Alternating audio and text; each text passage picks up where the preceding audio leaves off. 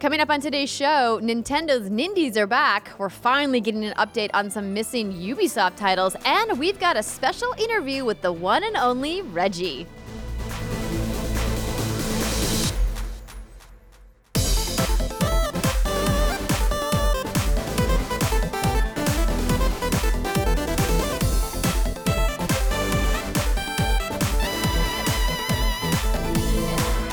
What's good, everybody, and welcome to another episode of the What's Good Games podcast, your source for video game news, commentary, analysis, and funny stuff every Friday. I am one of your hosts, Andrea Renee, joined, as always, well, not always, I missed you last week, Brittany Brombacher. Hello, Andrea. Oh, what a lovely, sweet way that you introduced yourself just now by saying hello, when before she burped. You guys, she burped again. She just always burps. I don't know. Jason makes fun of me. He says I don't know how to swallow water. It's whenever I drink water, he tells me, I don't know. I guess, there might be something to it. Who could say? I'm happy, though, that you're drinking water. That is the important part. So I will take your burps if it means that you are properly hydrating with your tiny little mini gentleman jacket. So cute. Isn't that cute? I got it for Mother's Day. We stopped by a Total Wine because we were walking around the mall. And I said, listen, I'm old. I can't walk around the mall sober anymore. So I went and got some minis. Oh, my gosh. I've never thought about that. And I hate myself that I've never had this idea. It's so much more bearable. It's great. Totally do it. Amazing. Well, ladies and gentlemen, whether it's your first episode or your 275th episode of What's Good Games, we are glad that you are here. We want to thank this month's Patreon producers, Chewy's Godson, Alex Rogopoulos, Ferris Atia, Justin Foshi, Matthew Guder, and Punctified. And thank you to everybody who has supported us on Patreon since day one at patreon.com/whatsgoodgames, and there are a lot of you. In fact, we are going to be celebrating the launch of What's Good Games on Patreon in our 5-year anniversary stream, which is happening tomorrow, Saturday, May 14th, starting at 10 a.m. Pacific time on our Twitch channel, twitch.tv/whatsgoodgames. You guys can check it out there, and we will have the VOD up on Twitch and on YouTube later on if you can't join us live. But, Britt, can you believe it? 5 years. No. It's absolutely wild to me that we've been doing this for 5 years. I think about how much has changed in our lives in these past 5 years. And I don't know, I'm happy. I'm proud of us for lasting 5 years. I'm proud of us that we are throwing ourselves a bone and we are celebrating on Saturday with some mimosas, with cake, with Microsoft Paint, with a throwback to times of old. Oh, it's going to be fun. It's going to be a good day. And we're going to watch some highlights from our best moments over the years. So hopefully you guys can join us. We would love to see you. I know we haven't done something live in quite some time. So it'll be a nice little change of pace, and crossing my fingers to the technology gods that nothing breaks. They're smiling down on you right now, being like, yeah, right, bitch. Yeah, right. Pretty much. And thank you to our new podcast reviewers. Okay, this is getting ridiculous, but I will do my best. Hickif Doi Quig Updock. Thank you very much for your very, very kind review. Much, much appreciated. And then we got another one from 6374819. And then there was another series of numbers after that. And I know this is all public, but I was like kind of worried that maybe these were important numbers for some reason. Did they accidentally put real numbers into their username for some reason? Who knows? I don't exactly. So again, another very kind-hearted review that made me feel all warm and fuzzy.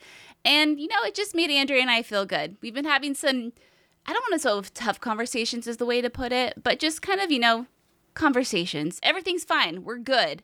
But I think seeing these positive reviews on the show just kind of buoyed me a little bit at a time when I really needed it. So thank you. Amen to that. So thank you to everybody who takes the time to write a review and leave us a really wonderful 5-star message. As Brittany said, sometimes as content creators and also as moms and just humans in general, you go through some tough stuff. And having somebody in your corner cheering you on and saying nice things always makes you feel a little bit better. So thank you to everybody who has taken the time to do so. And I also want to let you know that today's show is brought to you by ExpressVPN and Zavi. We'll tell you more about that later.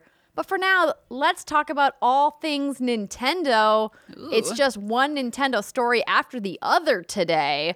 But I think what we can do is start with the Nintendo Switch Indie World Showcase that happened this week. So I fondly called it Nindies, but I know that they've done away with that moniker. Oh, yeah, you're right.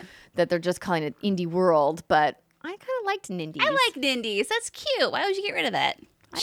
There's got to be a reason. Somebody somewhere was like, this just doesn't make sense. Or maybe it was a translation thing when they were talking about it in Japanese. I don't know. Yeah. So there was a showcase that happened, and there was a bunch of really cool indie games that were shown for release dates on Switch, most of which have all been announced before, but there was a couple new things that we got to see. Was there any of these scrolling through this list, Britt, that kind of stood out to you as like, ooh, that one looks kind of cool? Yeah, and I'm trying to get to it's not Lamb of God. Is it called Lamb of?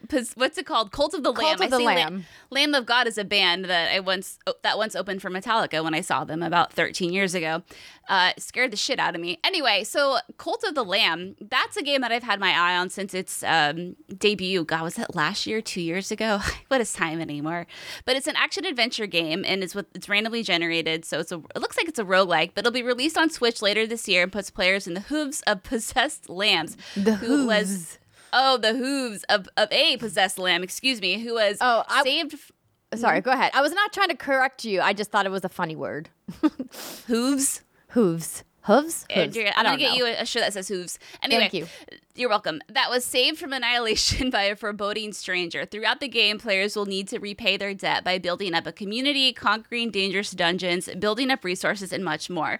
So I don't know if it's actually a roguelike or not. Maybe the only part of it's the randomly generated dungeon area. But either way, I just thought this game looked so silly, so quirky, and I think it just looks really fun. And for some reason, I'm drawn to it, Andrea. I'm absolutely drawn to it. So I am really excited about this one. I want to play it. I think the art style is really cute, and it's a kind of game that I think would be a fun game to have. Like, the learning curve doesn't seem like that intense, which is what I'm excited about. Yes. And I also see on this IGN article, there's one called Aggro Crab. Crustacean themed. It's a crustacean themed Souls-like. What? So it's Souls-like that stars a hermit crab, which, okay. Sure. I mean, why not? I feel like the term Souls-like is getting kind of overused, but we'll allow it for the sake of the Nindies. Yeah, we will. I think that looks kind of fun. Listen, Andrew, I've been playing Elden Ring. I'm pretty much a Souls-like expert now. I just want everyone to know. So Gotcha. I am all about it. Okay, so this what is is called this trailer? Another Crab's Treasure, and it's a crustacean-themed Souls-like, as Brittany mentioned. Stars a hermit crab that has to utilize over 50 different shells to overcome some of the most dangerous threats under this world's polluted sea. I mean, they're clearly making a Sebastian reference here. It definitely looks a little Sebastian-like. And it's making its way to Switch in 2023. It's even got a dingle hopper there. Did you see? What the fuck's a dingle hopper? Oh, what, Britt? No. Okay, to Google. Dingle hopper. I mean, that sounds like a name that you use. It's the fork artifact. Okay. Yes, I get it. It's not a real thing. It's a Little Mermaid reference. I was going to say the word sounds like a whatchamacallit, like something like that. And it sounds like that. That's exactly what it was. So I wasn't too far off. Exactly. Listen, miss, I'm married to Disney, Mr. Disney.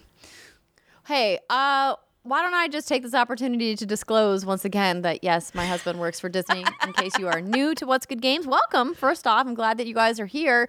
But my husband does indeed work for Disney in their games department. And that does not have anything to do with my lifelong love of The Little Mermaid, which I was watching and loving far before I ever knew that John Drake was a human being that existed. Fun fact, that's why Andrea dyes her hair red. I laugh because I maybe have bounded as Ariel at Disneyland before. That happened. And a little girl came up to me and wanted to take photos with me. And I was like, you're so sweet and cute. I, of course, will take photos with you. I'm definitely not like an official cast member. I'm just a random person with red hair and green like mermaid leggings on. But it was sweet. And it's just right there, the red hair. She's got the purple like shells. It all works. It all works. It does. So some of the other things that I saw from the showcase that I just kind of wanted to highlight just because I kind of think that they are cool, #cool. We got to see another trailer for OFK. So I'm not sure if you Ooh. remember this Yes. game. So this game looks super fun. It's a making of the band journey that takes players through the ups and downs of making a dream come true in Los Angeles. It's kind of more like a playable animated series starring Itsumi Saito, and it's a fully voiced cast that's going to be launching next summer. And the episodes, I believe, are coming out weekly, which is super cool. That's really cool. And I saw that Greg was listening to the soundtrack on Spotify, I believe. Ooh, I didn't realize that the soundtrack is out. Yeah. I'm up That for this. is This looks- awesome. Yeah, so they have original music in the game, and they have like a pretty stellar voice cast from what I've seen so far. And I anticipate this band doing a live performance at the next Jeff Keighley produced event. Make it happen, Keighley. Oh, You I could hope do it. so.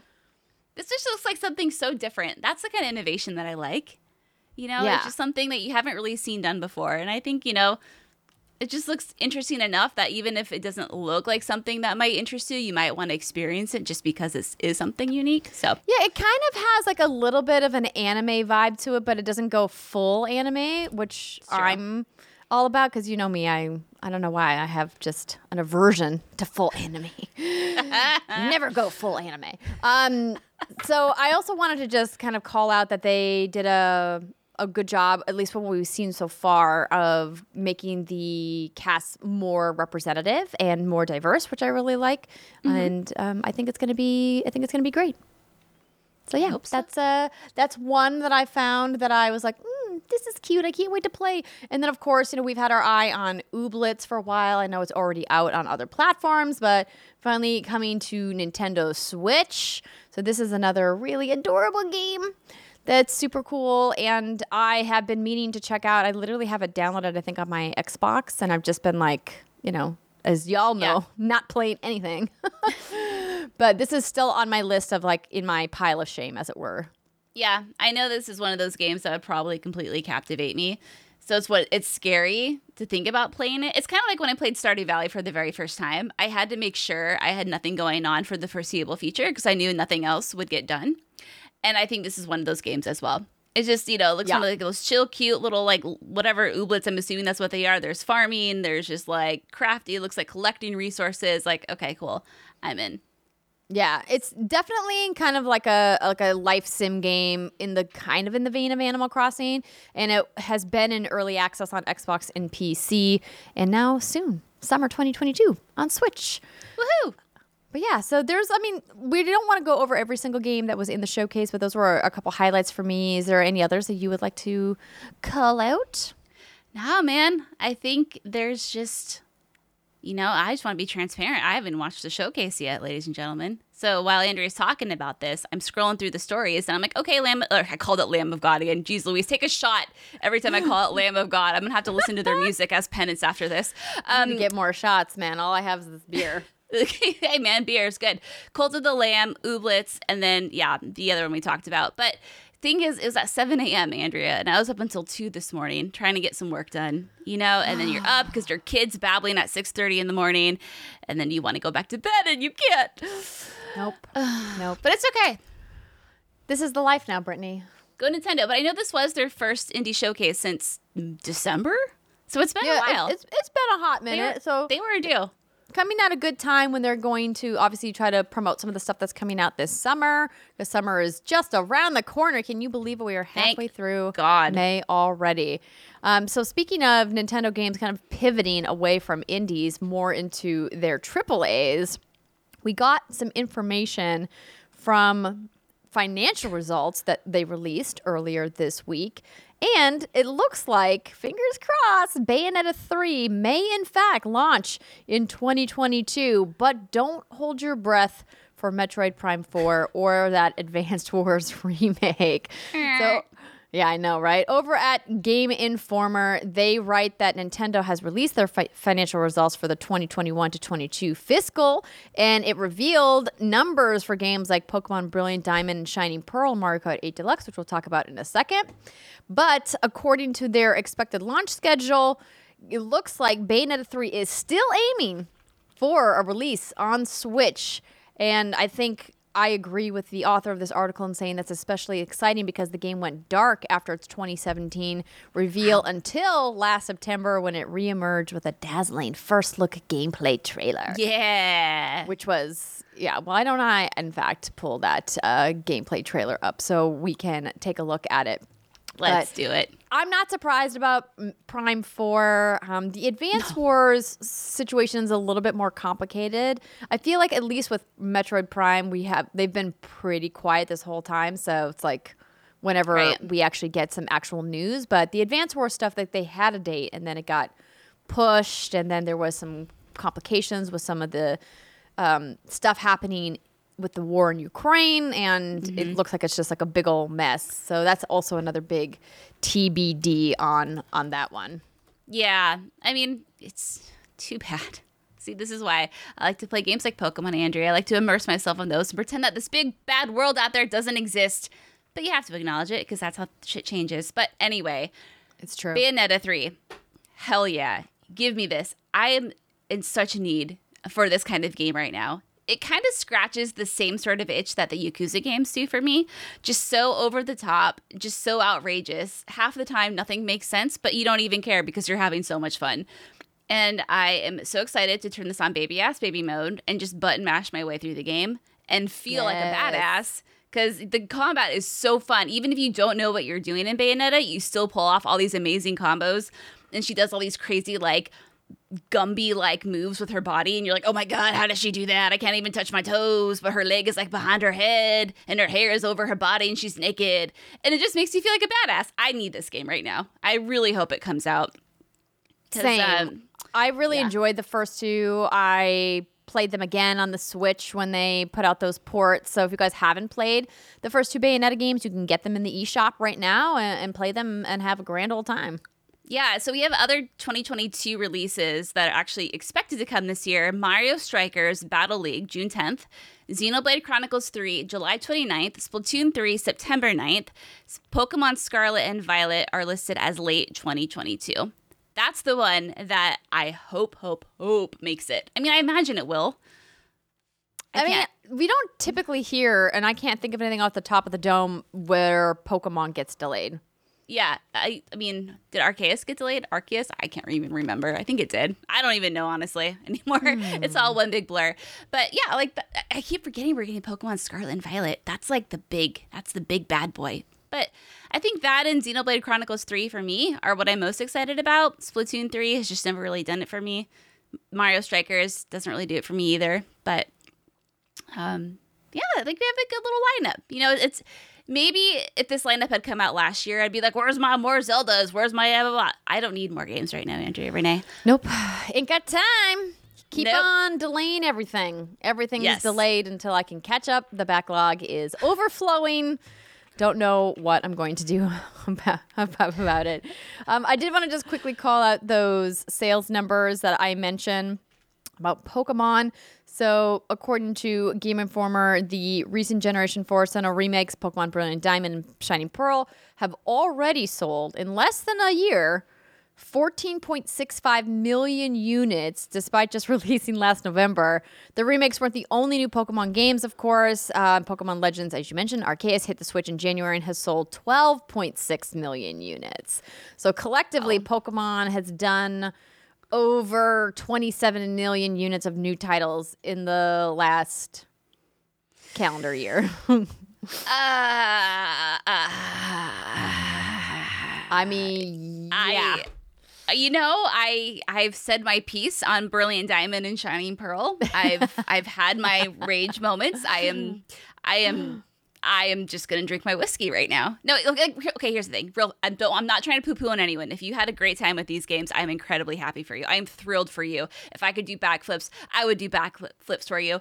But it's just that reinforcing of I could be the Pokemon company. I could take a huge jump in a diamond box and be like, here's this beautiful diamond box. It's beautiful. Open it up. Wait till you see the contents that's inside. And you open it and it's my big dump. And someone's going to be like, I'm going to buy 12 million units of those or 14 million units of those. Why? It's shit. Well, it's Britney's shit. So therefore, no matter what, it's good shit. You know what I mean? Same sort of logic. It's fucked up. Do better. Yeah, what she said. That's right. Moving on. Help me. Help. Moving on to more Nintendo news because there's just so much Nintendo news. Nintendo has announced that it has sold 235 million games for Switch in the financial year 2021, the highest number sold in a single year in the company's history. In its earnings report, the company explained that software sales, both for first and third-party games, rose by 1.8% year on year. And it says it's the highest annual software sales figure ever posted for a Nintendo platform to date. Wow. So 234 million units of those were Pokemon, apparently. I guess. Almost all of them were Pokemon. That's the only thing people bought on their Switch, apparently, in 2021. Switch hardware didn't fare quite as well as the incredibly successful console's high standards. Between them, with an M, three Switch models sold 23 million units. Yeah, I mean, 23 million units. Come on, Nintendo, you can do better. Do better, you slackers. Why don't you put out some incredible freaking impressive hardware? What are you doing with your life? You're failing. So ridiculous. And so then the comparison number makes more sense. PS5 sold 11.5 in the same period, and it's a 20% drop from fiscal 2020. But as far as I've seen, people are still on the struggle bus trying to get their hands on PS5s. Like, they still are not just widely available like they would normally be because the global chip shortage still happening, still a thing. Yep. That's what Nintendo blamed their drop on too, which is like, I'm not saying blamed as like an ass. It's legit. Yeah, the shortage of the semiconductor components and the lack of games that drives hardware sales in the same way that Animal Crossing New Horizons did for 2020. Makes sense. I mean, I can't even, just for shits, I always like to visit the video game aisle whenever I'm in an actual like physical store, not Amazon.com. And I can never find, I mean, obviously PS5s and Xbox, you can't find those anywhere, but even Switches you can't find. At least I haven't been able to, because my dad was looking for, I mean, I got him one eventually, but he was looking for an OLED, and I was always looking, and no, you can't find that shit. People still want them. They're selling like hotcakes. People were bored during the pandemic, played a lot of video games, bought a lot of video games. Yeah. Yeah, they're continuing their world domination.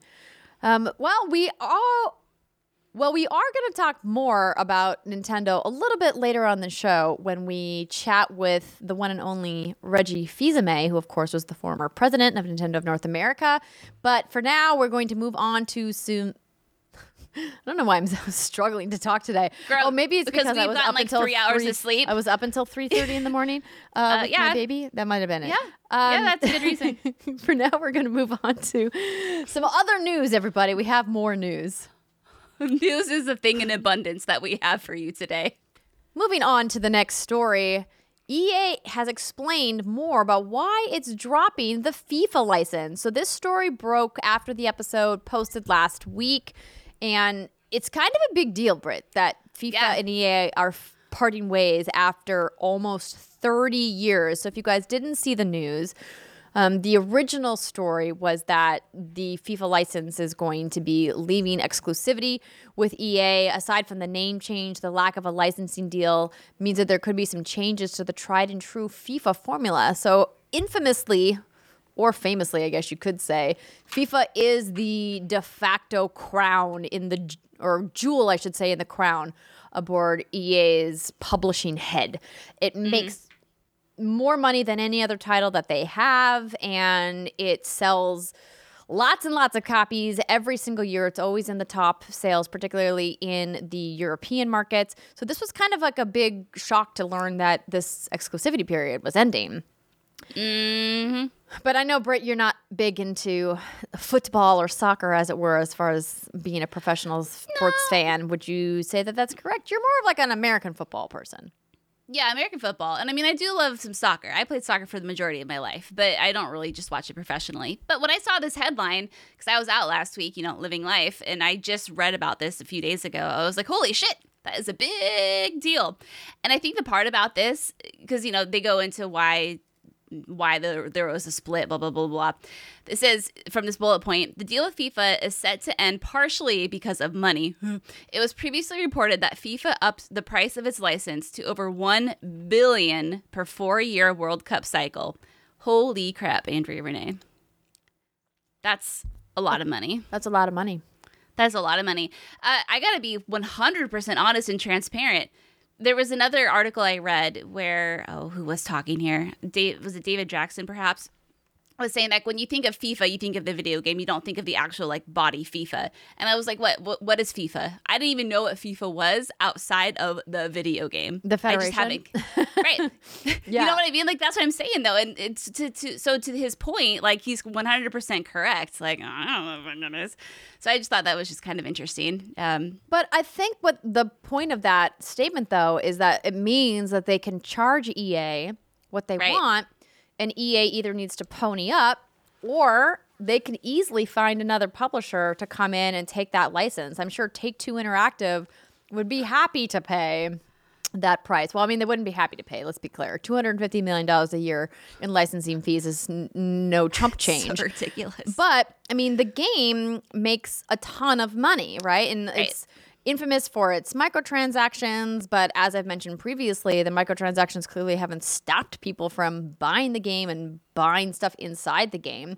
So it's really interesting to see. The other bullet point says that while EA will lose the rights to the FIFA name, the company has signed up 19,000 athletes, 700 teams, 100 stadiums, and over 30 leagues, including the Premier League, La Liga, UEFA, and others. So you can expect to see real team names and players. So I think like the insinuation here is that EA Sports is going to continue to make a football/soccer game, but they're going to call it something else. And then EA Sports FC. You'll still see these faces, these actual real world stadiums, et cetera, which I think is really going to be interesting to see how that pans out. Exactly. I'm really excited to see these numbers. So yeah, they're calling it the EA Sports FC.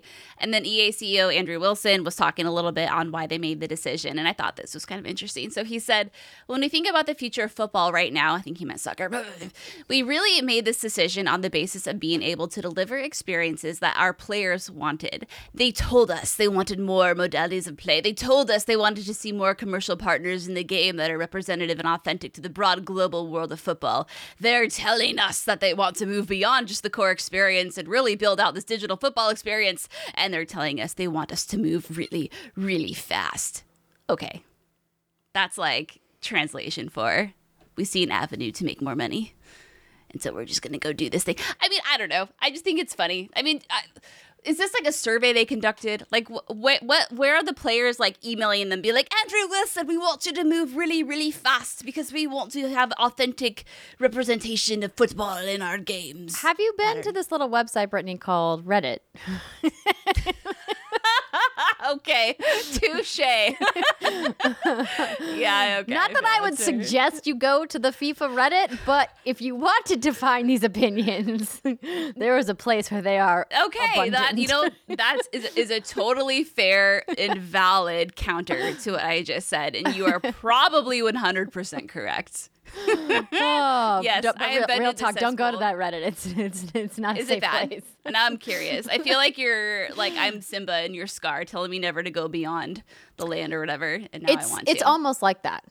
It's Okay. almost like that. But I don't have the intentions that Scar did. I don't want you to die, Brittany. Don't go to the FIFA subreddit. Oh, my goodness. Okay. While we're talking about EA, I'm just going to jump ahead a little for a second, then we'll double back. I have an, in case you missed it, bullet point. Electronic Arts has announced that it has partnered with Middle-earth Enterprises to develop a new free-to-play mobile game based on The Lord of the Rings called The Lord of the Rings Heroes of Middle-earth.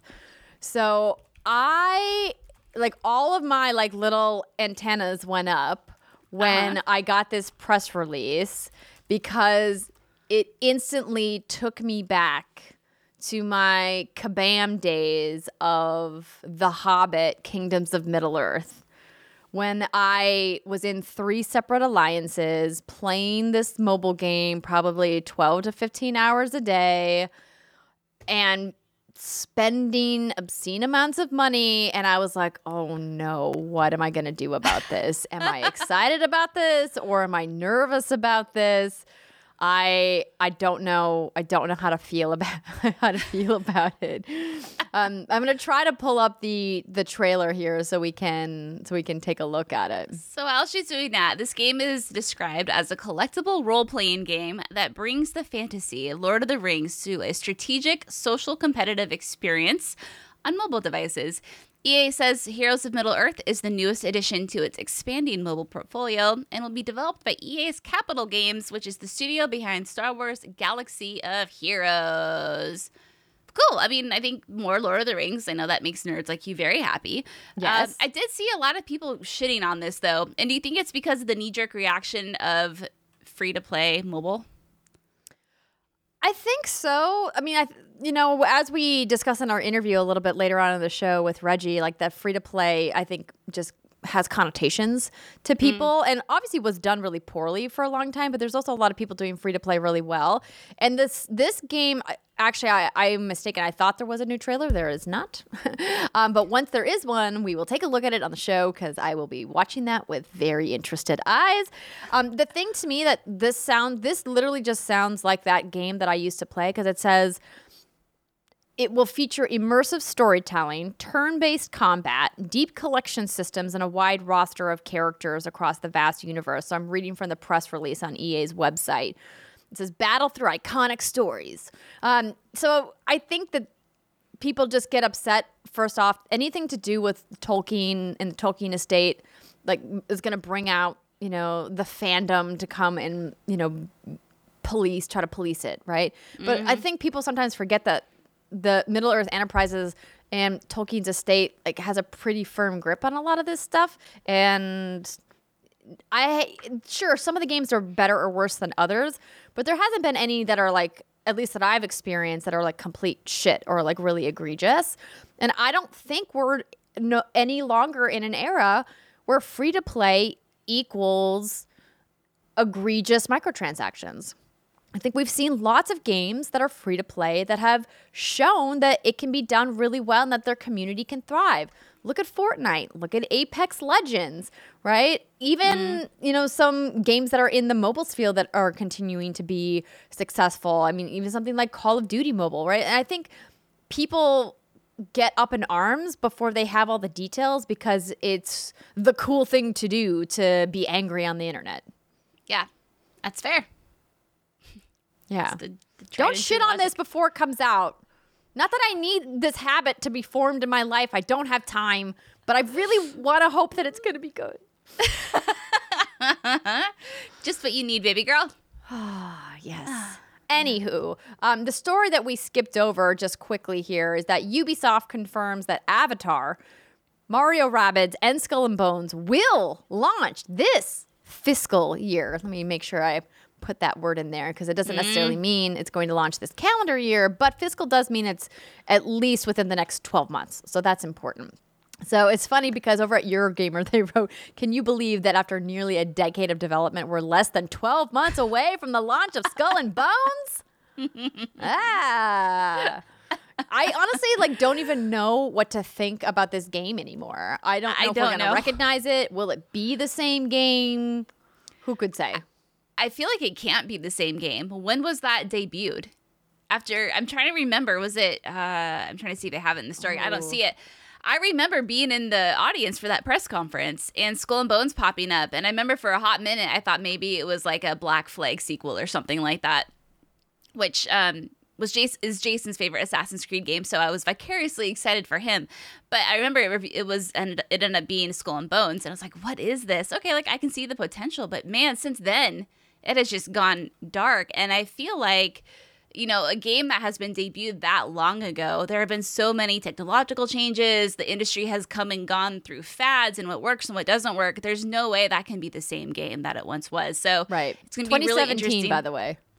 God, it feels like so much longer than that. Right? I mean, it really does. I do want to show this leaked footage that was circulating the internet. So let me show you guys. Okay. So this is on. This is from Twitter, but essentially this is just a tiny little teaser. Wait, no, that can't be it. That's not the leaked footage. Where's the leaked footage? That's too crisp for leaked footage. Oh, maybe it's gone. Hold on. Where's the leak footage? Is this Did the Daddy leak Ubisoft footage? pull it? Maybe. God, Let's see 2017. here. I could have sworn it was way, but I guess No, not. this is from 2018. That's not what I want. Dang. That ain't what she wants. She wants something else. Okay, and Ooh, then maybe as- it's on Did you find it? Reddit. You keep reading the.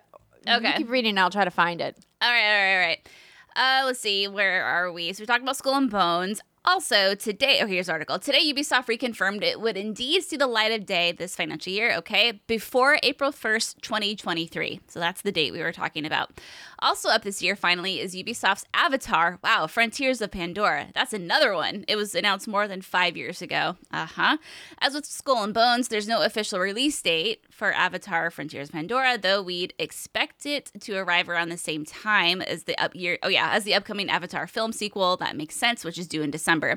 And finally, there's Mario and Rabbids Sparks of Hope, the highly anticipated sequel to Ubisoft Milan's brilliant Switch exclusive turn-based strategy game. As with the above titles, it's set to arrive at some point before next April. But will it be out before or after Christmas? Interesting. Maybe it's just because these games aren't, I'm not the target audience. I think Avatar could be really fun depending on if it's an action adventure. I'm not sure exactly what it is. I'd have to do my research. I'm a bad podcast co-host. What it is. But yeah, I just feel like for these games to come out in the next year, the marketing really has to start pumping for this because there's just unless I'm in my own little bubble, which I could be, I just feel like no one's talking about this shit. But we'll see. I think people are talking about it in select circles, but we obviously want release dates and more details and preferably some hands-on previews before we can, get excited about it. Avatar looks real pretty. I love the colors. I love the way it looks. Yeah, so it's in the Snowdrop engine, which is the engine from The Division. Of course, this is being developed by Massive, I believe. So that would make sense. And I think that this game looks real cool. So, and I know people were kind of blah blah on the movie or on the trailer, being like, "Oh, it's been too long," whatever. And I'm like, I'm all in. Let's go. Oh yeah, I don't agree with that. I don't think it's been too long. I think it can be different enough where if you approach it from a specific angle, you can appeal to people who even haven't seen the movie. It depends on, like I said, the gameplay and what kind of game it is, and how much of an Avatar nerd do you need to be to enjoy it. And can you connect tails and bang? I don't know. I imagine that will be in the game at least at some point. Oh my God, I hope so. Cutscene at least? Come on. Let's see. Cutscene. But we'll obviously keep an eye on these and hopefully we will get some release dates soon. But speaking of The Division, they announced a free-to-play version named Heartland. They announced expansion coming for The Division 2. Oh. We don't have details on the free-to-play version. Okay, that's cool. Are you going to go back to The Division, you think? No. I mean, LOL with our current lives, but... I mean, in a better world, yes. Yeah. In a world that I had a time turner and I could literally, go back in time and relive parts of days. Turn back time. But no, sadly, I don't think that's in the cards. Also, that game is giant. It's 150 gigabytes. Who's got space on their hard drive for that? Oh, yeah, not me. One last, in case you missed it before we head into the first break, Sonic the Hedgehog 2, Brittany, is now the most successful video game movie of all time. Well, at least by box office numbers. Having now earned more than $331 million at the global box office, it is now one of the highest grossing video game movies of all time. Funnily enough, Sonic the Hedgehog 2 took the record from Sonic the Hedgehog, which held the record after earning $319.7 million back in 2020. This is another movie I haven't seen yet because I haven't gone to a movie theater because baby. I also heard, speaking of video game, movie, film, etc., that this week we're getting a look at Netflix's Resident Evil. Andrea Renee. You don't say. I heard that's what's happening. And that's, again, friends, the one with Albert Wesker and his 2 children. And there's the time skip and, oh no, the daughters find out that their daddy is evil. No shit, he's fucking Albert Wesker. He's a monster. Anyway, that's just another little tidbit of info that I wanted to toss out there because maybe it'll actually happen. I think it's going to be a hot mess, but I'm very excited for it. Nice. Yeah. Well, we'll keep our eyes peeled, Britt. But for the moment, we are going to take our first break of the show. When we come back, we're going to talk about what we've been playing. And yes, ladies and gentlemen, we have been playing some video games. It's very exciting. Stick with us. We'll be right back. Welcome back, ladies and gentlemen, to the second segment of the What's Good Games podcast, where we talk about what we've been playing and any events we may or may not have been to. But first, I want to let you know that this episode is brought to you by Zavvi. This week, we are teaming up with Zavvi, the home of pop culture goodies that you can buy from the comfort of your couch. Whether you are looking to buy music, DVDs, consoles, Blu-rays, including steelbooks, and other electronic items, you can be sure that Zavvi has a huge collection to choose from. Check out their new collections for the 50th anniversary of The Godfather, or maybe you're more of a Star Wars fan. They've got exclusive products to celebrate the 45th anniversary of the franchise, along with the upcoming launch of the Obi-Wan Kenobi series. Get your witch and wizard vibes on with the Doctor Strange and Multiverse of Madness collection, which is launching soon. The latest issue of The Lowdown, Zavvi's free digital monthly magazine about all things pop culture, is also now available.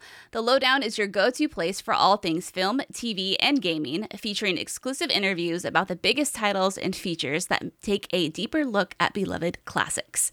In this month's edition, they go behind the scenes on Doctor Strange in the Multiverse of Madness, the upcoming Star Wars show Obi-Wan Kenobi, Pixar's Lightyear, horror dashcam, and much more.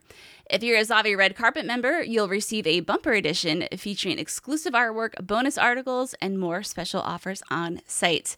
Now, Zavvi also has a wide plethora of Resident Evil goodies, and I had to jump all over that. So I have a few things of show and tell. Everyone knows I love show and tell. I was really good at it in elementary school. I once brought a chestnut to show and tell.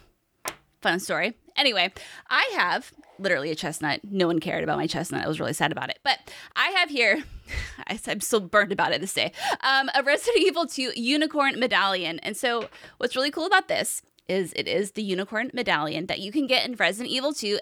If you may or may not remember, you have to collect 3 of these things, Andrew. You have to collect the Unicorn, the Lion, and the Maiden. And what you do is it helps you escape the police station once you've collected all 3. But what I love about it, on the back, there's only 5,000 of these worldwide. It's marked with the number, and it comes with a nifty little stand. I have always loved these sorts of things because it makes me feel like I'm actually in the game. Because I've talked about if I could go in any game, I would go in Resident Evil because I'd want to try to survive. I just love it so much. Not that any of you don't know that already. So this is fun, and it's actual metal. Feel that, or you can hear it. The other thing I got, which I'm like really, really giddy about, is I got this magnet bottle opener, but it's a STARS badge. This is one of those moments where I'm really happy that my husband doesn't care about, things flowing in the kitchen and things matching, because now we're going to have a Resident Evil bottle opener on the refrigerator, and it's probably my favorite thing at all.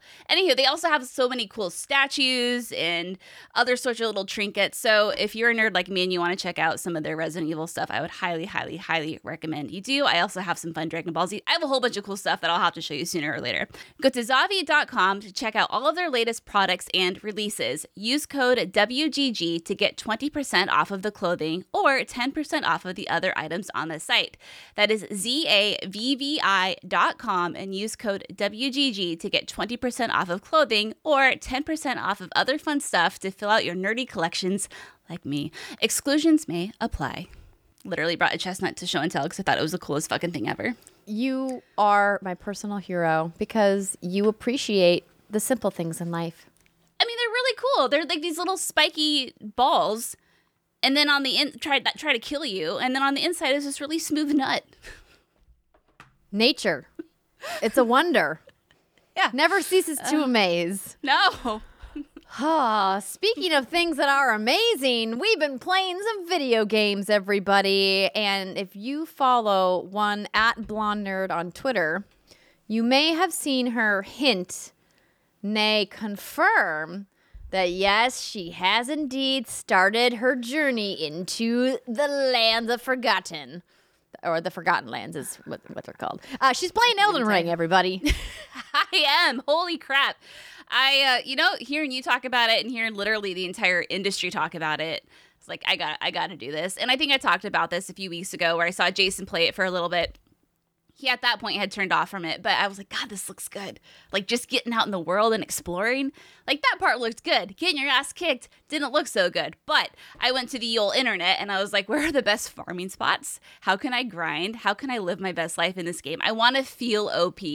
And you had given me the very helpful warning that like, listen, you can get powerful, but you're never going to feel OP like if you're in Final Fantasy and you're level 99 beating on some like level 2 noobs, and that was really good advice. And so I started playing and Jason started playing and he and I started off in the little noob area. I can't even remember the names of like anything, but it's by a gate. I think it might be the North Gate or it's under some gate. And it's where the big troll guy like jumps down towards the beginning of the game.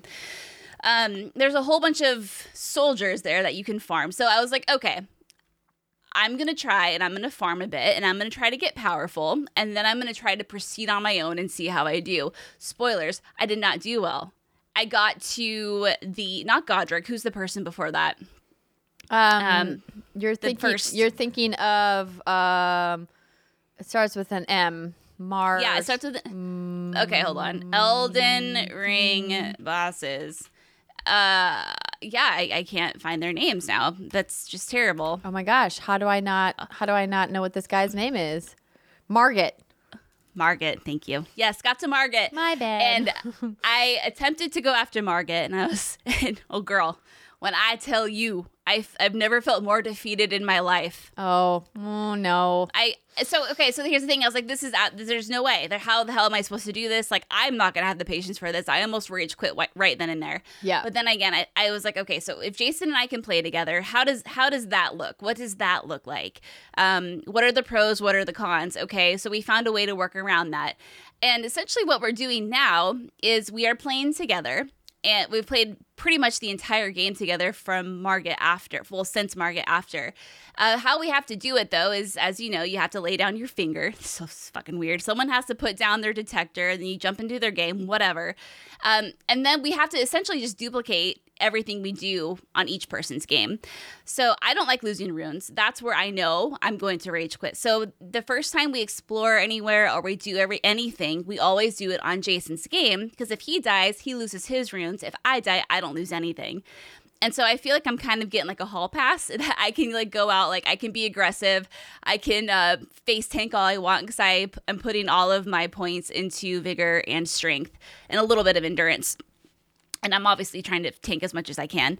And, we explore on his, we defeat the enemies, I get runes, I level up, cool. And then, he gets all the Sights of Grace on his. And then by the time it's my turn to invite him into my game and make progress, we know where to go, we know what to expect, and there's little to no casualties at that point. We also found a really good farming spot that's to like the tippity top northeast of the map. I don't know what it is, but you can farm these little guys. You get 1,000 runes per kill. The bestiary. Yeah, maybe. I don't know. And I know what you're talking about. That's it. The little guys with the little, like they're like hooded. You can kill them pretty easily if you sneak attack them. Yep.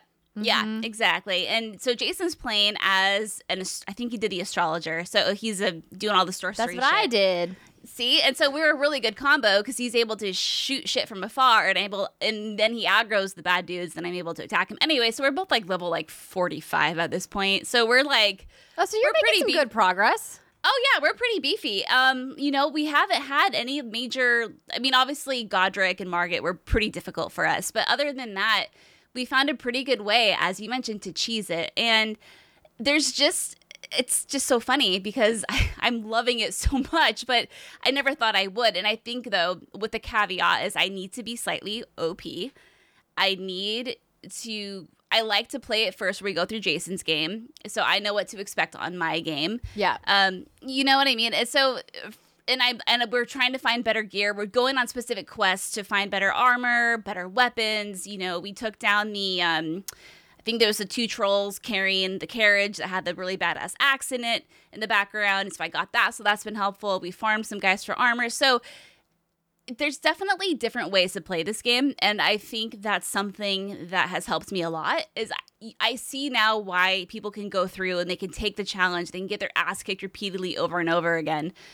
that happened to me in the beginning, but I've taken steps since then to make sure like it doesn't really happen all that much. And if it does happen, it's just at the major bosses, which like, okay, cool, you just keep trying again. But it's never been overly frustrating except for that one part with Margit. So I'm just pleased to say that I have found a way to play Elden Ring that has made it an enjoyable experience for me.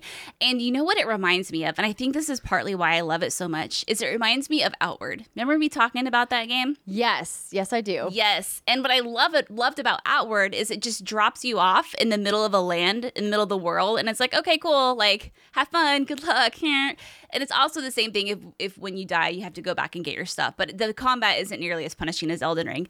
But it's that sense of exploration. It's that sense of scale that you had talked about before. And it's just so well done. And it's so pretty that we're having a fantastic time playing it. But there are those limitations of why is the co-op the way it is? You know, why would you build certain systems into the way that you are? And I think those questions are not a right. good use of your time. No, and that's but those are the questions going through my mind when I'm playing it. And I'm like, I can't say definitively, like, I don't know if I could give this game like Game of the Year, because I know this is how the game is developed, but it's just so weird. And I get, like, I did a poll and I was like, okay, people who follow me on Twitter, how many of you are playing co-op and how many of you are not? And like only 10% of people play co-op as often as they can. So I know I'm in the minority, which is why they're not catering to me. And I get that. Yeah. But I just feel like my hope would be that maybe enough people would express how much fun they're having playing co-op in Elden Ring, that the next game, the next iteration will have a more streamlined process. But we'll see. Anyway, like, never thought I would say, hey, I'm enjoying the shit out of Elden Ring, but here we are. I didn't never think that you would say that, because I do think that this style of game is something that you would be into. I mean, with its kind of dark fantasy vibes, right? Yeah. I think, though, what I thought you guys might struggle with, which it doesn't seem like you're having any issues, which is great to hear, is the co-op. I've just found like it to be not a frictionless experience, which I don't need to go into again, right? I compared it to Animal Crossing, how like it's still a lot of fun, but broken fun, but still fun. And you know, I know that they've been patching the game and making some advancements, and I think, you know, people are hopeful that there may be DLC. But there's obviously like plenty of stuff in the game to just play now. And I'm glad we should maybe play together. Yeah, girl. I will say. My character on Xbox, though, was pretty smurfy. Is there crossplay? I don't remember. There is not crossplay. I wish there was. bummer. There is not. Because I moved my gameplay over to PlayStation to play with some people over there. So I do have a save on Xbox, but I think I'm only like level 15 or something. Let's see. Listen, I'm a big badass OP Elden Ring character, baby girl. Let me carry you.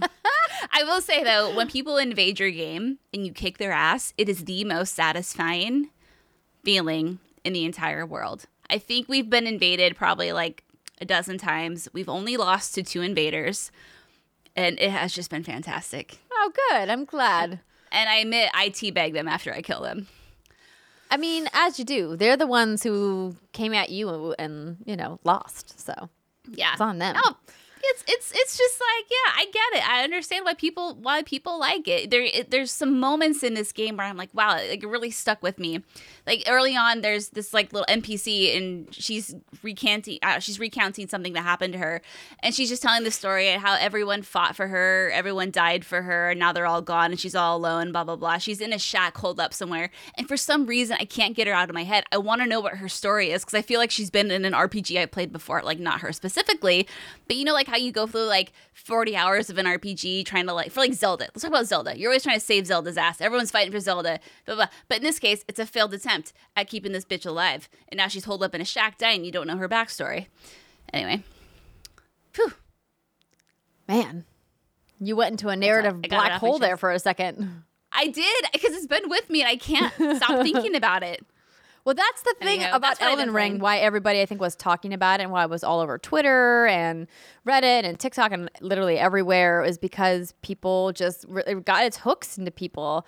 And it's died down a bit because I think there's a lot of people in my feed at least that have platinumed it and moved on. Yeah. Not that there's like a lot to move on to in this particular moment of time, but it absolutely had zeitgeist in a way we haven't seen in a long time for a video game that's really crossed different circles of gamers that I know. It feels like everybody like wanted to dip their toes in, even if they knew full stop that it wasn't going to be the game for them. They're like, I just got to see and make sure. Because like, what if it is the game for me? And some people had their minds changed, but a lot of people didn't.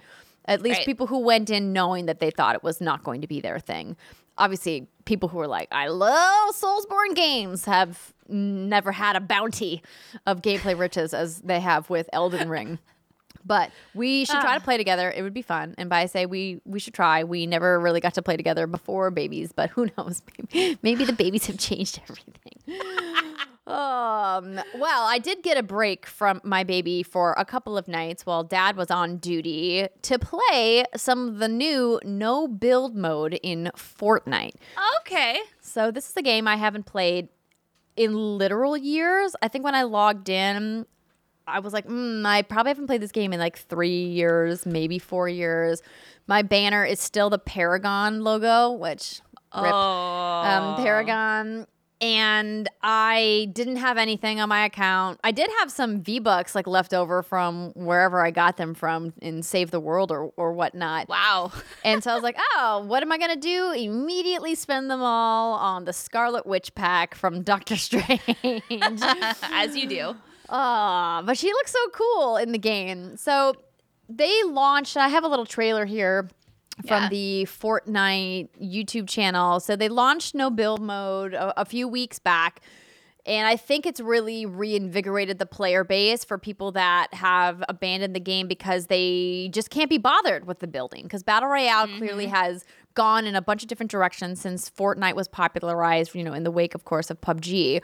And I think the build mode is important to Fortnite's legacy and clearly is an identity for them. But in order to keep their player base healthy, it was a really smart move for them to say, hey, we know that you guys love the style of Fortnite, you love the skins, you have fun with your friends on the map and all the different tidbits of lore, but you just don't like to deal with all of the resources and building. And so we're just going to take that barrier quite literally away from you and let you just have fun on the map with your friends. And that's what I did. I played with Rihanna and Joey Noelle and our friend Beasley.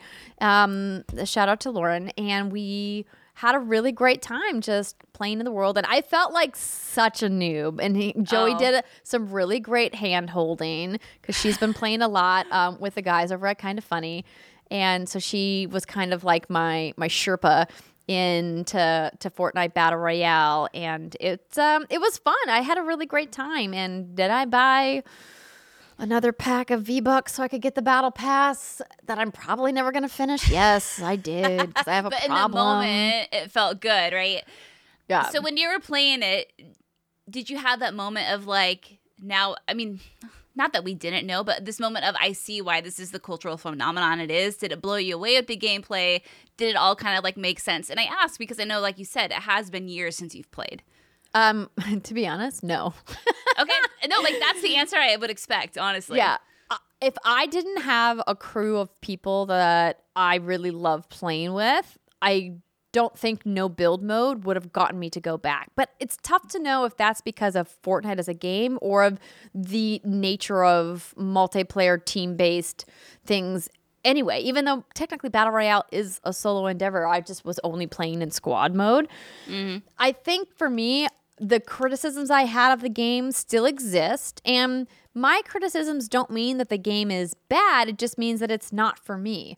Like, I just don't prefer the way that the guns handle in that game because it intentionally is meant to feel a little bit more cartoony, more approachable for kids, more approachable for a younger audience. It's not based in realism, right? There's a lot of cartoon fantasy elements to that game intentionally, right? Like, that's what they were going for. And in that essence, they nailed it. I mean, they have done a really great job of building fun lore tidbits into the world, making all kinds of cool weapons and customizable parts of not only what you're wearing, but your glider and your backpack and your pickaxe and all that stuff, right? And I think no build mode did a great job of keeping some elements of environmental destruction in the game without requiring people to like carry around a bunch of different like mats of crafting elements in order to build things in the world. So taking that out was nice. The vehicles in the game are great, but all I kept thinking, and please don't hate me, all my friends at Epic, because Fortnite is clearly a good game. The hundreds of millions of people playing around the world prove it. I just kept wanting to play Warzone. I was like, if I'm playing a battle royale right now, I want to be in Warzone. I just think it's a superior battle royale experience for me as a shooter fan because I like gunplay and I play a lot of different kinds of shooters, and the gunplay just doesn't feel good to me in Fortnite. So that's where I'm at with it. All right. Interesting. I mean, yeah, it just feels a little floaty, and like the reticules are all weird, and I don't know. And I mean, I'm not trying to discredit what Fortnite as a game, as a core game. I think what Epic really has going for them is they were one of the first, and the way they capitalize and implement everything they've done and the way they've kept that game alive, I think is really why they have stood out beyond the rest, and why they have, and I mean, obviously like the art style and the cartoon aspect of it, like you said, probably appeals to a much different demographic than like the one that you're a part of in terms of like you like the Warzone and the more realistic gunplay and et cetera, et cetera. So that's just kind of interesting because Jason actually has been playing Fortnite with his friend who lives somewhere in Europe. I don't know, they're always moving. But I was watching him play it, and I'm like, this looks cool. And I know not everyone, but a lot of people have fun with it, but it's not like making me want to play. It's not like blowing me away or anything. But then I think, like you said, you got to step back and look at what Epic has done with that franchise. And that's why they're, the talk of the town. And to be clear, I am still planning to play. Obviously, I bought the Battle Pass with my own money. Thank you very much. And I, am having a good time. But if I had an active, like if the girls that I was playing with were like, let's boot up Warzone, and were picking between Fortnite and Warzone, I would pick Warzone probably 99 out of 100 times. Sure. But I will say the skins in Fortnite are better. The customization in Fortnite is better. Yeah, exactly. Which, I mean, is a big part of it when you're playing a free-to-play game, right? Is like you want to look cool. You want to look snazzy as you're rolling around. And the music, the music licensing in Fortnite is excellent. Not great if you're streaming, but really fun to play when you're just playing for funsies. I have a really stupid question. Okay. Get it out. If they made a Brit skin, would you buy it and be me? Yeah, of course I would. Okay. Absolutely I would.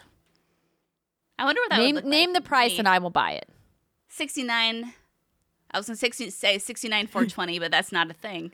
Actually, 69,42 because the zero at the end. I would buy it for $69.42. Thanks, baby girl. God damn. That's a true friend right there. Yeah, absolutely. I just really loved the experience of being able to play a multiplayer again. I really miss my time in Destiny. I miss my time in Rainbow Six. I didn't get to play enough of Rainbow Six Extraction, which I really was having fun with. Back 4 Blood put out an expansion, which I haven't gotten to play yet. There's just, there's just not enough hours. I know. Salt and Sacrifice is out, and I've really wanted to play that too. But now the irony is I'm playing Elden Ring, and Salt and Sacrifice is a Souls-like game as well. So it's like, what the fuck? And I've been looking forward to that game for so long. There's just so much. Someday we'll get to it all, Brittany. Someday. But for now, I want to intro the next part of the show. So we're going to take a quick break. We have a very special interview when we come back with the one and only Reggie. Stick with us. We'll see you in a minute. This episode of What's Good Games is brought to you by ExpressVPN. Watching Netflix without using ExpressVPN is like buying tickets to a Taylor Swift concert, but only being allowed to watch the opening act. Like, what the heck? Who wants to do that? So you need ExpressVPN to prevent that situation from happening to you. And what's great about it is that it really is going to open up your streaming library. So we all have gotten into this streaming way of life, not only because of the pandemic when we were all stuck at home, but because it's just so convenient to have all of the apps either on your phone, on your smart TV, your laptop, wherever you are watching. But there's whole countries that have content that's gated behind your internet access. Enter ExpressVPN, here to make your library just that much more robust. So I have mentioned before in the show that me and John and baby Drake love watching this TV show called Bluey, but only the first 2 seasons are available on Disney Plus right now, and season 3 is only available in Australia. So I figured out how to change my country to Australia on my ExpressVPN app. So now I can pull up the episodes on my phone, and I'm in the process of getting it set up on my smart TV as well. And I never knew that this was a thing that I could do. So there's so much more than just kids' TV shows out there to watch. Whether you're looking for content from Japan or from the UK or any of the other many countries that are producing content around the world, you can also hack your way into the matrix with ExpressVPN. They've got blazing fast speeds. You can stream in HD with 0 buffering. It's compatible with all of your devices, your phones, your laptops, your consoles, smart TVs, and more. And the servers are in 94 different countries, giving you access to thousands of new shows. And it works with streaming services like BBC iPlayer, YouTube, and more. So be smart, everybody. Stop paying full price for streaming services, but only getting a fraction of their content. Get your money's worth at expressvpn.com/whatsgoodgames. Use our link at expressvpn.com/whatsgoodgames, and you'll get an extra 3 months of ExpressVPN for free. That's expressvpn.com/whatsgoodgames. We've been teasing this interview all episode, and now the time is here. Britt, did Reggie answer all of your questions like you thought he would? Yeah, he's great. Like, honestly, you can tell that man, he doesn't need PR to follow him around. He doesn't need anybody. He is just so well-versed and articulate, and it's just honestly mind-blowing. You know what I mean? Like, that man will never fumble. We had a wonderful time. In fact, we went a little bit over our allotted time for his interview and could have easily just kept chatting. So without further ado, here to promote his new book, Disrupting the Game, is our interview with Reggie Fils-Aimé. Enjoy, everybody. What's good, everybody? Andrea and Britt here with a very special interview. We are very excited to welcome Reggie Fils-Aimé, the managing partner at Brentwood Growth Strategies. Reggie, do we even need to introduce you? I feel like you have now obtained that status of the one-word name. It's you, Mario, Link, and Reggie. You know, hopefully I reached that status once I launched my Twitter profile, you know, when right when I retired and snagged that @Reggie handle. So I do think not quite like Oprah, but yeah, I think I'm at that one name title now. You're knocking on Oprah's door, though. Don't sell yourself short, Reggie. There you go.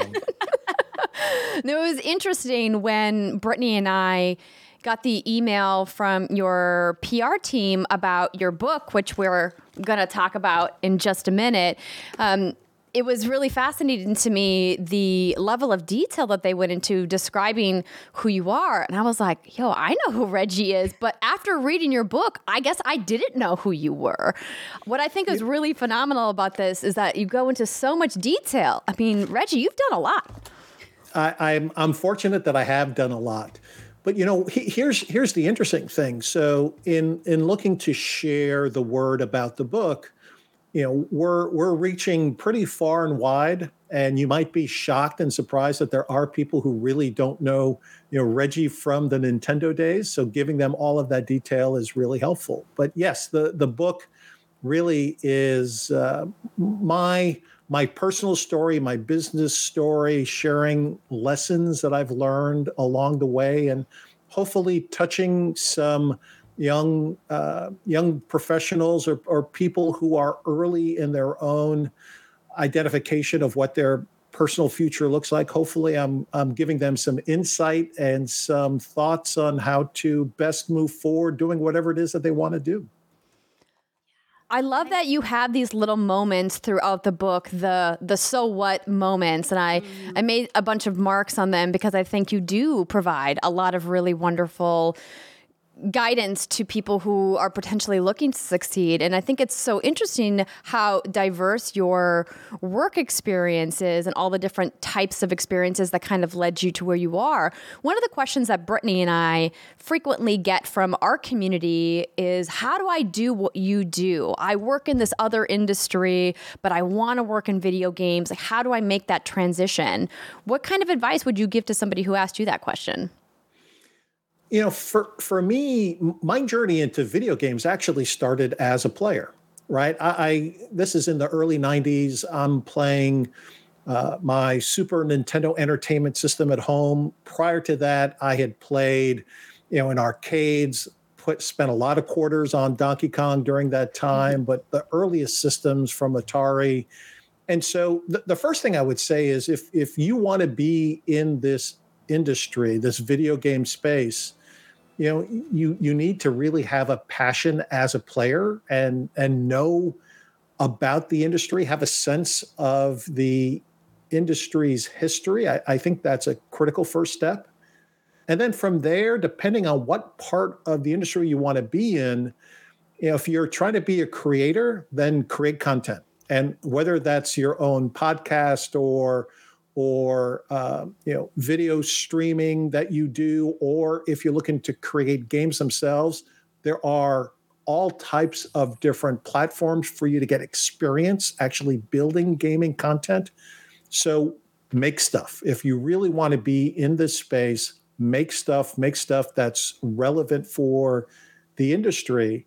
And, look to spend time with not only the big industry players who continue to hire significant numbers of people, but there are some great smaller companies, this great indie community that is looking to bring multi-talented staff onto their teams. So, this industry is ripe with all types of opportunities, and just do your homework and have some passion. And by reading your book, this title, Disrupting the Game, you talk about being a disruptor and sticking to your morals. And what I thought was really great is accepting no when no means no, and accepting it with grace and knowing that you did your best. And I think about when you talk about how you failed to convince Nintendo to launch the 3DS at $199.99. So can you talk a little bit about what a disruptor is and what's that difference between being a disruptor and just being really arrogant? For me, when I talk about being a disruptor, I look at it as leveraging all of your background, all of your information, so looking to get at, all types of different inputs that lead you to make smart recommendations, smart decisions to move things forward. When in the book, I highlight a number of areas where I was able to push an idea forward, a non-traditional idea, and to get that implemented in the marketplace. The best example being the pack-in of Wii Sports with the Wii proposition. But in the book, I also highlight there are times when you get an answer that is no, and you at that point need to accept it and move on and execute to the best of your ability. And that was with Nintendo 3DS and launching that device at $249.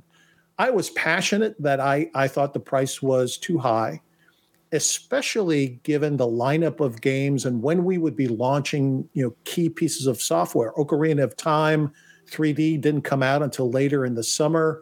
We had great content coming out for the first holiday of the platform. But when we launched in March, and for those next few months, the pipeline was somewhat dry. And so I thought the best overall proposition would have been launching at $199, given all those factors. But, Satoru Iwata said no. And at that point, my job as leader for the biggest part of the global Nintendo business was to execute to the very best of our ability, which we did. And by that, I mean, retailers had appropriate levels of stock. They didn't have excess stock as many other different regions did, which led to a host of other issues that we dealt with down the road on a global basis. But any leader is at times in a situation where what they want to do is not being accepted, whether it's by shareholders or other senior management. And at that point, you have to execute to the very best of your ability and move forward. Absolutely. I was going to ask that question too. So Britt beat me to it, but very interesting. I had the part of your book pulled out where you talked about overstepping authority, both in good ways and bad, and, telling the difference. And I think a lot of it's gut feeling too, right? Of thinking, well, I may think that this is the right thing to do. And then in hindsight, I guess it actually probably wasn't the good thing to do, which I guess is something you just kind of got to learn over time. I did also think it was interesting in your book, you talks about several stories. Well, you don't talk about several stories. What you specifically call out is about toxic bosses. And the reason I brought this up is that there's been stories over the last few years in the video games industry about some pretty toxic workplaces, toxic bosses, most certainly affecting people's workplace happiness and their overall health in the video game industry. And you say, you know what? The so what is if you have a toxic boss, you just got to get out of there. But what if you can't just get out of there? Is there things that you would recommend for people on how they could potentially cope with that situation? Or do you have strategies for how people can exit from a kind of toxic workplace environment? So I'm going to answer that question from two standpoints. So in the book, I highlight a situation where I had a toxic boss. And, I did my very best to try and deal with the situation, but I came to the realization that, there was really nothing I could do. And that, the best way for me to move forward, given my own mental health, my own personal desires, was to exit that organization. And regrettably, many people get to that type of situation where they've done their best, but truly the right thing for them is to exit, because oftentimes toxic bosses do leave a trail of good people who exit and leave them, and they go ruin, many different organizations throughout their career. The other way, though, that I want to answer this question is what happens when you're a senior leader and you're responsible for an organization. And that's where it is your responsibility to identify those toxic individuals and to first give them the opportunity to get better and to address their issues and weaknesses. And then secondly, if that can't be done, then you need to exit them from the organization. And I say that, and it may sound cold, but I do believe as a leader, you're responsible for the culture, you're responsible for the people. And when you have situations where behaviors are inconsistent with the culture you're building and they're inconsistent with what you're trying to achieve, then you need to exit that person in order to have the best outcomes for their people and the best outcomes for the overall organization. To the point about overall toxicity in this industry, I do believe a big part of the issue is that we do not have senior leaders who are standing up to shape their culture and therefore taking accountability to address toxic behavior when they see it, and to exit those individuals and really make it a priority for the culture of the organization to be healthy. The other piece is I do believe that there's not enough focus on truly driving broad diversity within this industry. And when I talk about diversity, it's more than your sexual orientation or the color of your skin. It really is recognizing that we all bring unique experiences to bear, and there's value in having as broad a range of those unique experiences as possible. And again, I don't think that that's being done at the scale we need for this $200 billion industry in order to progress forward. Preach the good word, Reggie. Yes, amen. It's something we talked about at the Women in Gaming Breakfast during the GamesBeat Summit as well, this importance of diversity and inclusion, but also the differences. It's something you called out in your book, too. I have a quote here that I was going to ask you about where you say true leaders passionately believe in diversity as a personal and professional imperative and take action. And I think you hit the nail on the head, and Brittany and I are no strangers to having to take the band hammer out. It's actually kind of Brittany's favorite thing to do. It's about taking personal responsibility for our community and saying, hey, we want this to be a safe place. We want gamers of all kinds to feel like they can come to the What's Good Games forums and have spirited debates about their favorite video games and not have to worry about somebody attacking them. But that takes work, right? So what kind of work do you think still needs to be done? Well, it absolutely takes work, right? In order to create a culture where people feel free to provide their opinion, they feel free to have the debate, and I'll even say to have the argument. Having an argument is a good thing, right? Do it respectfully, do it with clarity, but deal with the issue, right? Don't attack the person. And navigating that is just so incredibly important. And I say this with confidence that I have done this throughout my career. You have to address this issue. You need to be clear in stating your own beliefs and priorities around the issue. And then you have to walk the walk, and you have to take action when it's required in navigating toxic behavior out of an organization. And look, I do believe as an industry, this is something that is being taken more and more seriously. I've been asked to spend time with a number of organizations in my role as a consultant and as a public speaker to talk about this very issue. But much more needs to be done. And it needs to be done at every company, dare I say, and at every level within those companies. What is the importance, do you think, and how does this apply of being personable? Now, I think when I think of personable folks at Nintendo, obviously, Reginator, you were like the face of the company in that sense. You had all these fun memes. I feel like the audience really connected with you. And in this era of social media, we see a lot of brands really leaning into that. I think of specifically Xbox. I love what they're doing with their social platforms. They're always interacting with fans. And I think what that does is maybe it gives folks a pause before they rage on the internet and say something really asshole-ish. It's like, well, there's actually a person behind this screen name right here. You know what I mean? So I think of also other companies right now, like Sony, Nintendo specifically, who kind of are sticking to the more traditional trajectory of they're interacting with their audience, but not to the level Xbox is, and not to the level, that a lot of indie studios are. What is the importance of being personable, you think, going forward in this industry, and how much of an impact do you think that's going to have on communities? Look, I think it's very important. And in particular, I pride myself that the Reggie that was on all of those videos is the same Reggie that our employees saw in the lunchroom and throughout all of the interactions.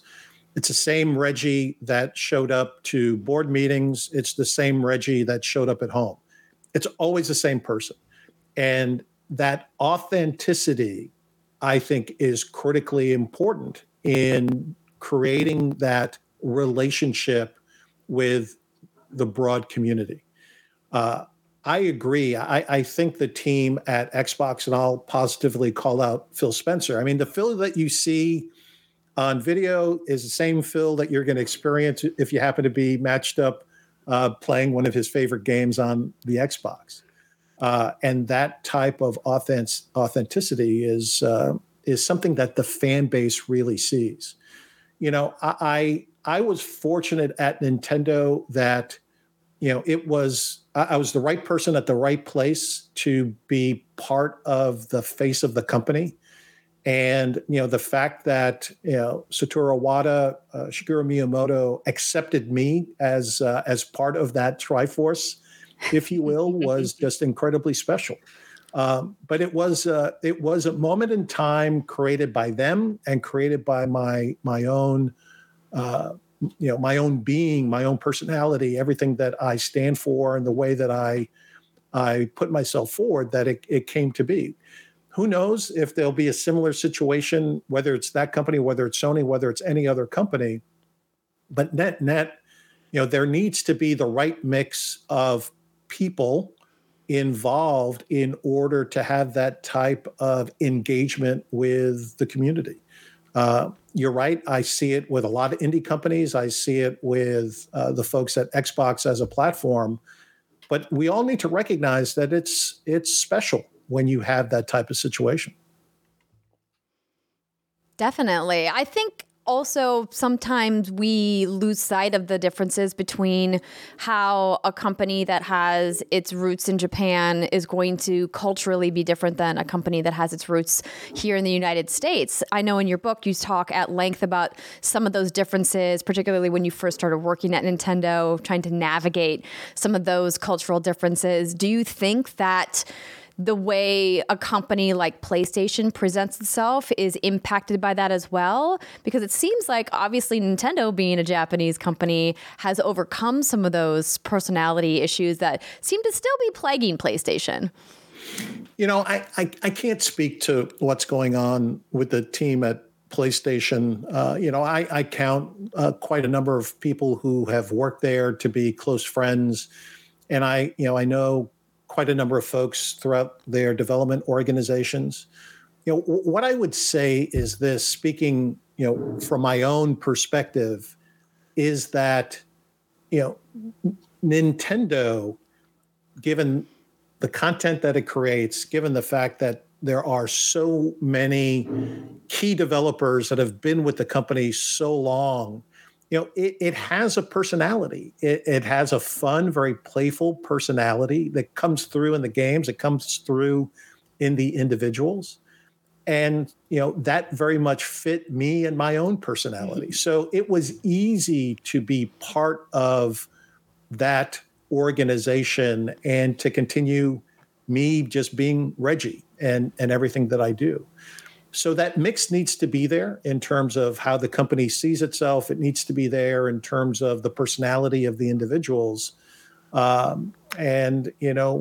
hope for the good of the industry, all of the key platforms and platform holders, I do hope that they put a priority on this, because I do think in the end, it's good for the industry when the key people, the key personalities are out there really being advocates for the business and being advocates for the games that they create. I think of one of the most fun reads out of your book for me was the build up to your famous E3 2004 line. My name is Reggie. I'm about kicking ass, about taking names, and we're about making games. Like, hilarious. And I think for me, it was so fun to read that and how you were pitching that to Iwata-san and Minagawa-san, I believe is who it was. And there was this pause, and you were studying Iwata's face, and Minagawa looks at you and says, "Reggie, why are you so angry?" I just thought that. It was it was kind of a classic lost in translation moment. But and again, some key insights in that story. I always made it a point when we were having group meetings that I would have a native Japanese speaker literally either to my right or to my left, because I always wanted to get the immediate what's going on, what are they thinking, how is this being perceived, and a really good friend of mine who retired just a few years before I did, a gentleman by the name of Mike Fukuda, who headed up our game development, publishing, third-party support for many, many years, literally was sitting next to me saying, "Reggie, they don't get it, right? They don't understand what it is that we're trying to do." And then Mr. Minagawa punctuating it with, "Reggie, why are you so angry?" And I wasn't even the one reading the line, right? I had one of our PR team members read the line so I could study their face. But to me, the highlight is that, once you see the disconnect, then you need to address it, right? So, immediately I got into my salesmanship mode of articulating why the line was so important, what it was that we were trying to do from a business objective standpoint, and how it all fit together. And in the end, getting Mr. Iwata to agree and us moving forward and really shaping that entire presentation in a different way with a different tone and upping the overall salesmanship and communication for the Nintendo DS and ending that conference with a video of what would become The Legend of Zelda Twilight Princess. I mean, it was just a fantastic moment in time. It really was. And I don't want to use the word aggressive, so I'll use some air quotes around here. But I feel like, today, like, I can't imagine a world where Nintendo would open any press conference by saying, we're about kicking ass. And so I really love that. I just have to ask, was it kind of an organic shift to what you mentioned earlier? You think of Nintendo, you think of family fun, you think of like happy, good vibes. You don't think of someone saying, I'm about kicking ass and I'm about taking names. Did that happen just organically, or was there like a meeting of the minds to say, okay, we don't need to do this. It worked for when we needed it to, but we don't have to use this approach going forward? Well, if you go back and look at the all of the press conferences that I was involved in, there was always some tongue-in-cheek moment. There was always some element, right? So, 2004, it's about kicking ass and taking names. The next year, Mr. Iwata kicked off our E3 press conference, and he teased about taking names and things of that nature. And, it led to a fun dynamic. Even, some of the unique things that he did, there was the one, either Nintendo Direct or E3 Direct, where he's just looking at a bunch of bananas. So completely random, but so much fun in what it was that we were doing. And then culminating in the great puppet skit where we're made to be puppets and then Star Fox characters, but reliving some of those famous E3 moments. So, there's always been a vibe of fun and a vibe of surprise that has always run through the Nintendo communications that I was part of. Maybe they weren't so directly competitive as that very first one, but it really always has been a hallmark during the days that I was involved with those presentations of on one hand, making a point and driving the communication, but always having some fun. I have to just openly say that I miss the theater presentations so much. Obviously, you as the marketing guru helped oversee the transition from the presentation to the now famous Nintendo Direct format that a lot of other people have stolen from you guys. Do you think that it accomplished everything that you guys wanted it to? Do you also miss the in-person thing, though, sometimes? Well, look, I loved the in-person presentations. For me, I think I do them fairly well. I love the vibe off the crowd. That's why I continue to do public speaking. Big events like South by Southwest. You and I were just at a GamesBeat conference. I like working off of the vibe of the crowd. So from that standpoint, that was something that I personally missed.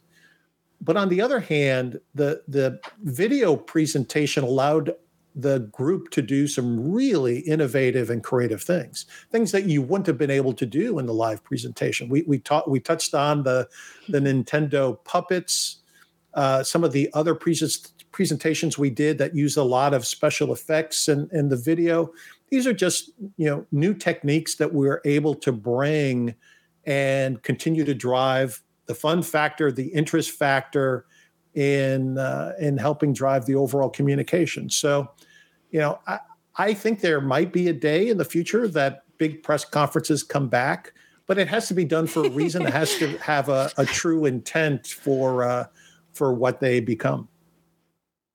Well, my fingers are crossed. This would have been my 14th E3, and obviously there's no E3 this year, but I definitely miss the kind of razzle dazzle of being in the theater as a member of the media and getting to see some of that really exciting content for the first time. I still remember holding my really old cell phone as I was recording the first time the Wii U was unveiled, and they did that moment with the golf swing where they like hit the golf ball from the pad onto the screen, and I was like, whoa! Just that magic of it, I think, is really special. I completely agree. I mean, there is something magical about an expertly done big press conference event.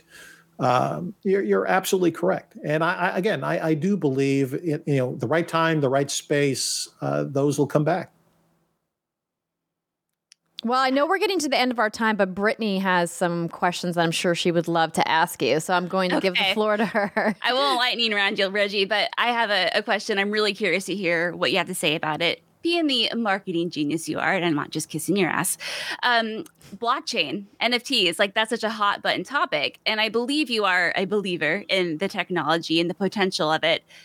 Obviously, we've seen companies like Ubisoft and EA and even some voice actors talk about wanting to get into this space and quickly being, air quotes, canceled, right? It's just like you don't do it. How does the NFT and the blockchain movement need to be presented to the gaming industry as we know it for it to be something that people will actually stop and listen to and put away their pitchforks and torches? Look, there needs to be a great example that wows the player, that makes the experience compelling and intuitive. And therefore, it's not about the fact that it used blockchain. It's not about the fact that maybe it had an NFT component. It's about the game. It's about the experience, and that it is compelling, and then makes me a believer. I'll give you an example. Before Pokemon Go came out into the marketplace, there was always this raging debate, can AR be used in the game? Can it be done in an interesting way? Well, when Pokemon Go came out and you're able to capture your Pokemon, out there in the environment that you're walking around, and when you're by water, you've got more access to water Pokemon, or when you're in a green space, you've got more access to that type of Pokemon. It just worked. And so that's what we all need. We need that example where it works. In the background, it's leveraging this technology, but as a player, you're saying, this is a great experience. I'm having so much fun. That's what we need to experience. I'm old enough to remember when there was the raging debate about free-to-play games that had in-game monetization, and how the gaming community was raising their pitchforks and saying how bad an idea this is. And yet, there are a lot of people playing Fortnite. There are a lot of people playing, free-to-play games that have in-game monetization, whether it's to buy items to speed through the experience, or whether it's items that enable you to personalize your avatar. It's now taken for granted because developers have figured out ways to just make it work and make it part of the experience. That's what we're going to need for blockchain and for NFTs to be accepted as part of a great gaming experience. Yeah, it definitely seems like folks are scarred from the examples you listed earlier. And it's just the automatic assumption that everything is a cash grab. This is malicious. This is bad, bad, bad. So, okay. Thank you. I'm just really curious to see how this plays out and if the general gaming audience will eventually accept it. but I think it's where the industry is going for sure. There's just no escaping it. You can't escape it, ladies and gentlemen. We talked about it in the episode last week. It's like, you can be mad about the blockchain, if you want to, but everybody's working on it. At least every major publisher that it has shareholders, I guess I should say. So we are almost at the end of our time, but I wanted to ask you one question from our community. And they wrote in, gave us some questions for you. We can't get to them all. Sorry, guys. But Javin Mather wrote in and says, Reggie, thank you for all the work you've done and your impact in the industry. Here's my question. Looking back on your work with Nintendo, what is something you wish you'd seen other companies learn or borrow from Nintendo? Or vice versa, what are some things that come to mind that you wish Nintendo maybe had gleaned from their competitors? So I'll give one from each category.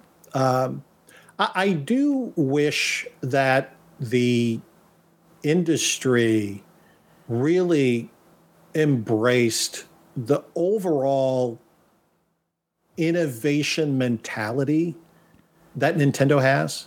And what I mean by that is, Nintendo is always taking risks, right? And people talk about it as Nintendo's stubborn. Nintendo, is they're in their own little space. They're doing their own little thing. Who says that? We don't ever say that. What? But it comes from a mentality of constantly taking risks, constantly, pushing the envelope on behalf of the player. And I would love to see more of that throughout the industry, right? Give me less of fill in the franchise, iteration number 4, 5, or 6, and give me something new and something different. I think the indie community is doing that, and that's why I love supporting indie content. But I wish some of the larger players in the space would look to do more innovation versus what I call steal and reapply of what happens to be working at this moment in time, whether it's the latest roguelike game or the latest battle royale game. We tend to get stuck in cycles. From a Nintendo perspective, I would love to see Nintendo do more narrative-driven games and really putting a priority on that. From my perspective, Metroid Other M was their attempt to do something that was a bit more narrative-driven. Unfortunately, it didn't work in the marketplace. And when I say it didn't work, it didn't reach the volume levels that the company hoped. But I do wish the company would try more of a really narrative-driven piece of content. Breath of the Wild comes close, but I would want to see something heavily narrative-driven just to see what they could do with it. You know what has a great narrative, Reggie, is Mother 3. Oh, there it is. I was wondering, where's my clock? I was wondering how long it would take. I know. So Earthbound is legit like my all-time favorite game of all time. So I would not be doing myself a service if I at least didn't bring it up once. But I have to know, is the joke as fun for you as it is for the community, or are you so over it?